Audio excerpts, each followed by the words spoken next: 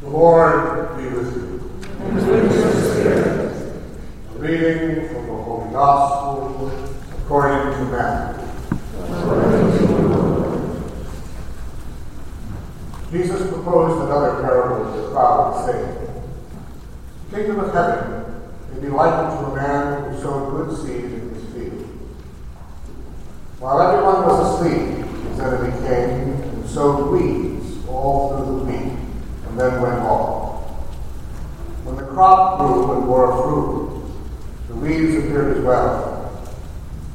The slaves of the householder came to him and said, 'Master, did you not sow good seed in your field? Where have the weeds come from?' He answered, 'An enemy has done this.' The slave said to him, 'Do you want us to go and pull them up?' He replied, 'No. If you pull up the weeds, we might uproot the wheat along with them. Let them grow together until harvest. Then at harvest time I will say to the harvesters, first collect the weeds and tie them in bundles for burning. Gather the wheat into my barn.' He proposed another parable to them. The kingdom of heaven is like a mustard seed, that a person took and sowed in a field. It is the smallest of all the seeds, yet when full grown it is the largest of plants. It becomes a large bush, and the birds of the sky come and dwell in its branches." He spoke to them another parable.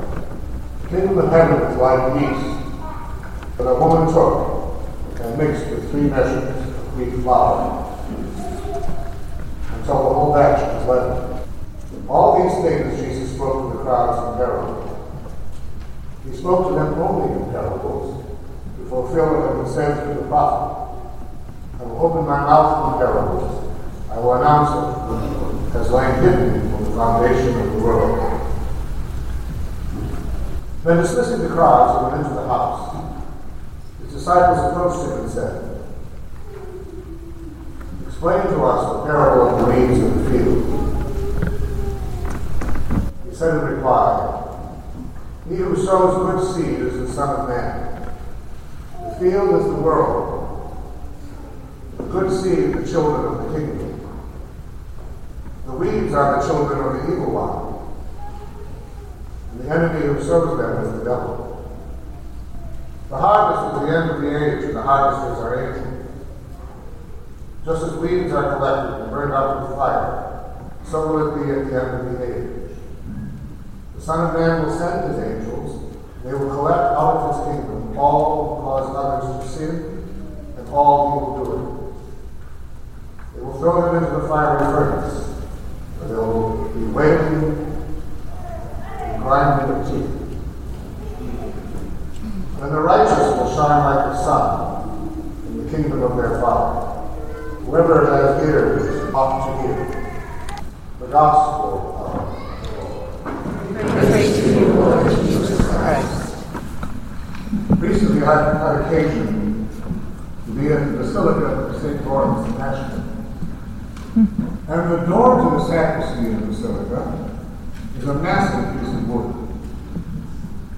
And on it, on the door, is carved a large image of the Good Shepherd, with the words "Paschal Bonus," Good Shepherd, under it. It's an impressive door. And it's an image we all like, the Good Shepherd. We like pictures of our Lord carrying sheep around the shoulders, carrying it home. We like images that remind us of the Lord's mercy and consolation, divine mercy. Our Lord healing the sick, taking care of children. They're beautiful. And we are meant to like them. They inspire us, for instance, to seek God's mercy if we need it. To remind us of God's mercy if we're willing to accept it. But God won't force it on us. Now think of another image that I know many of you have seen. At the Basilica of the National Shrine of the Immaculate Conception in Washington. In the apse along the back wall, there is a mosaic of our Lord coming in judgment. It's not a pleasant thing to look at. It is looking at you and me. And wherever you go, it seems in that building, the eyes follow you. Somewhat intimidated. We don't like to think about that very often, do we? This gospel speaks about it. Our Lord speaks about it all the time. He warns us about judgment so that we will seek His mercy. That's why He warns us about judgment. He does it again in today's gospel. That concept of mercy, which is so desperately needed. There was a time when we used to talk about the four last things. The four last things were death, judgment, heaven, and hell. They were very real. Then, though, we are always coming back to the mercy of God for the way to accept it. But our Lord describes for us in today's gospel the kingdom of heaven, and remember the kingdom of heaven on earth is the church. Describing the church to us, what the church will be like. Now, our Lord created the church to be perfect. And insofar as she is the body of Christ, she is holy. And she is holy in her saints. And then she is not so holy in her sinners. But our Lord then spoke of this. Should come as no shock to us. The body of Christ is that way because you and I are part of that body. We experience that too, don't we? That imperfection. Well, our Lord never meant to be there, but He's there nevertheless. But you know, as I said, the church is holy. And even then, you and I are not always. You know, there are those again, the great saints, great sinners, and some of us fall in between. And you're always aiming at perfection and at holiness. You never stop doing that. You know, The Imitation of Christ, which was one time the book most read next to the Scriptures, it's a spiritual book, reminds us, as the saints reminded us over and over again, that we cannot compare ourselves to people who appear to be less holy than we are. We must assume that we are the least holy of all persons, even if we are committing grave sin. We are warned about that. You see, in the spiritual life, competition can be a very good thing. There are many saints who competed with one another for holiness. It's a wonderful thing to watch, even as they were good friends.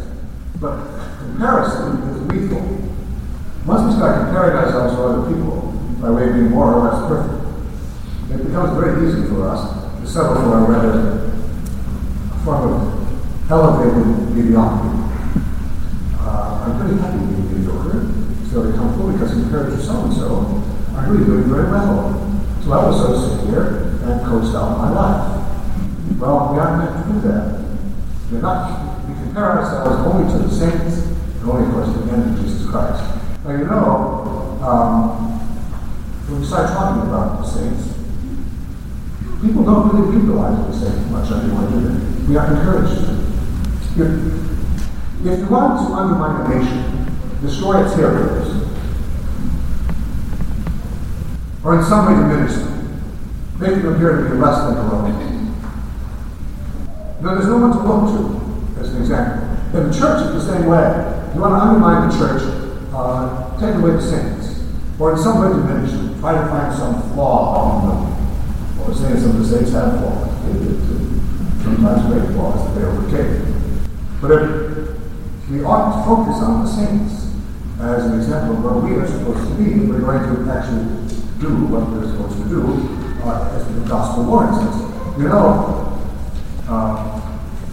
when these media scandals began back in 2002, I call them media scandals because that's pretty much what they are. There are scandals, and there are some, but by and large, the church is holy. When people say to me, as they do, and they say to you, well, look at that.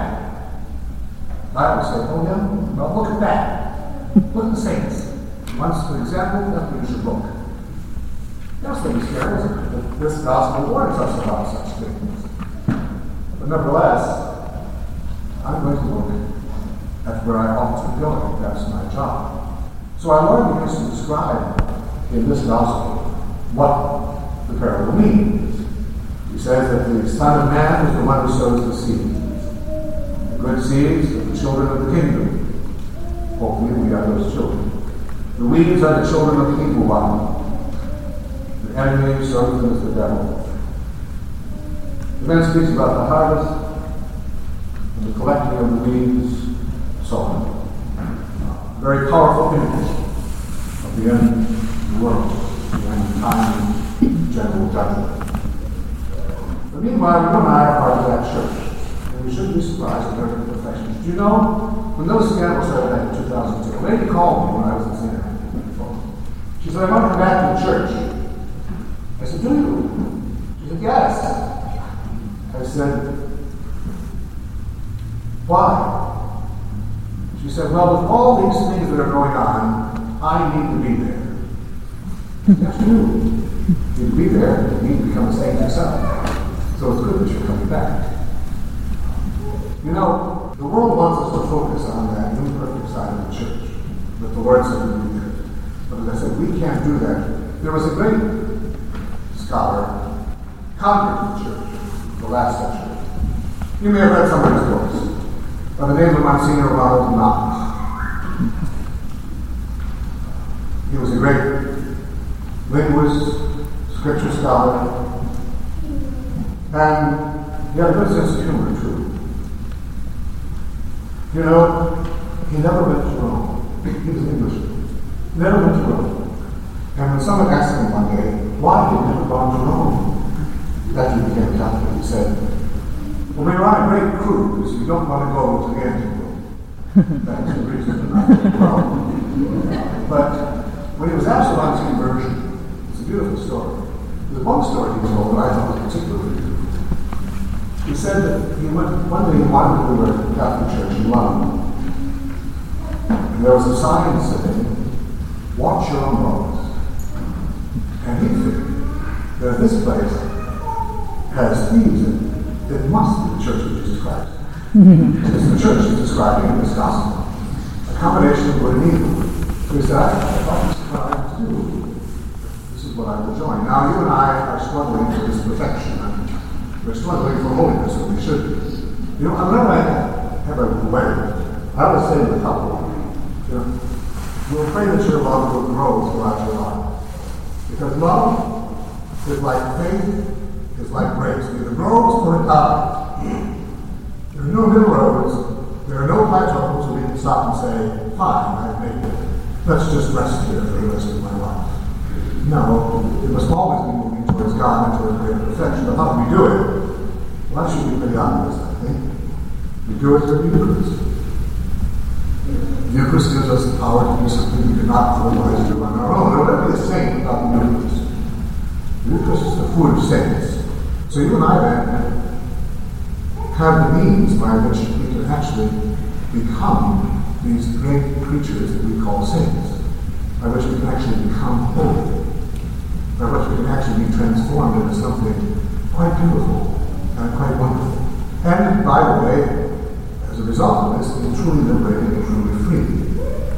So, we come here today to celebrate. We come here to receive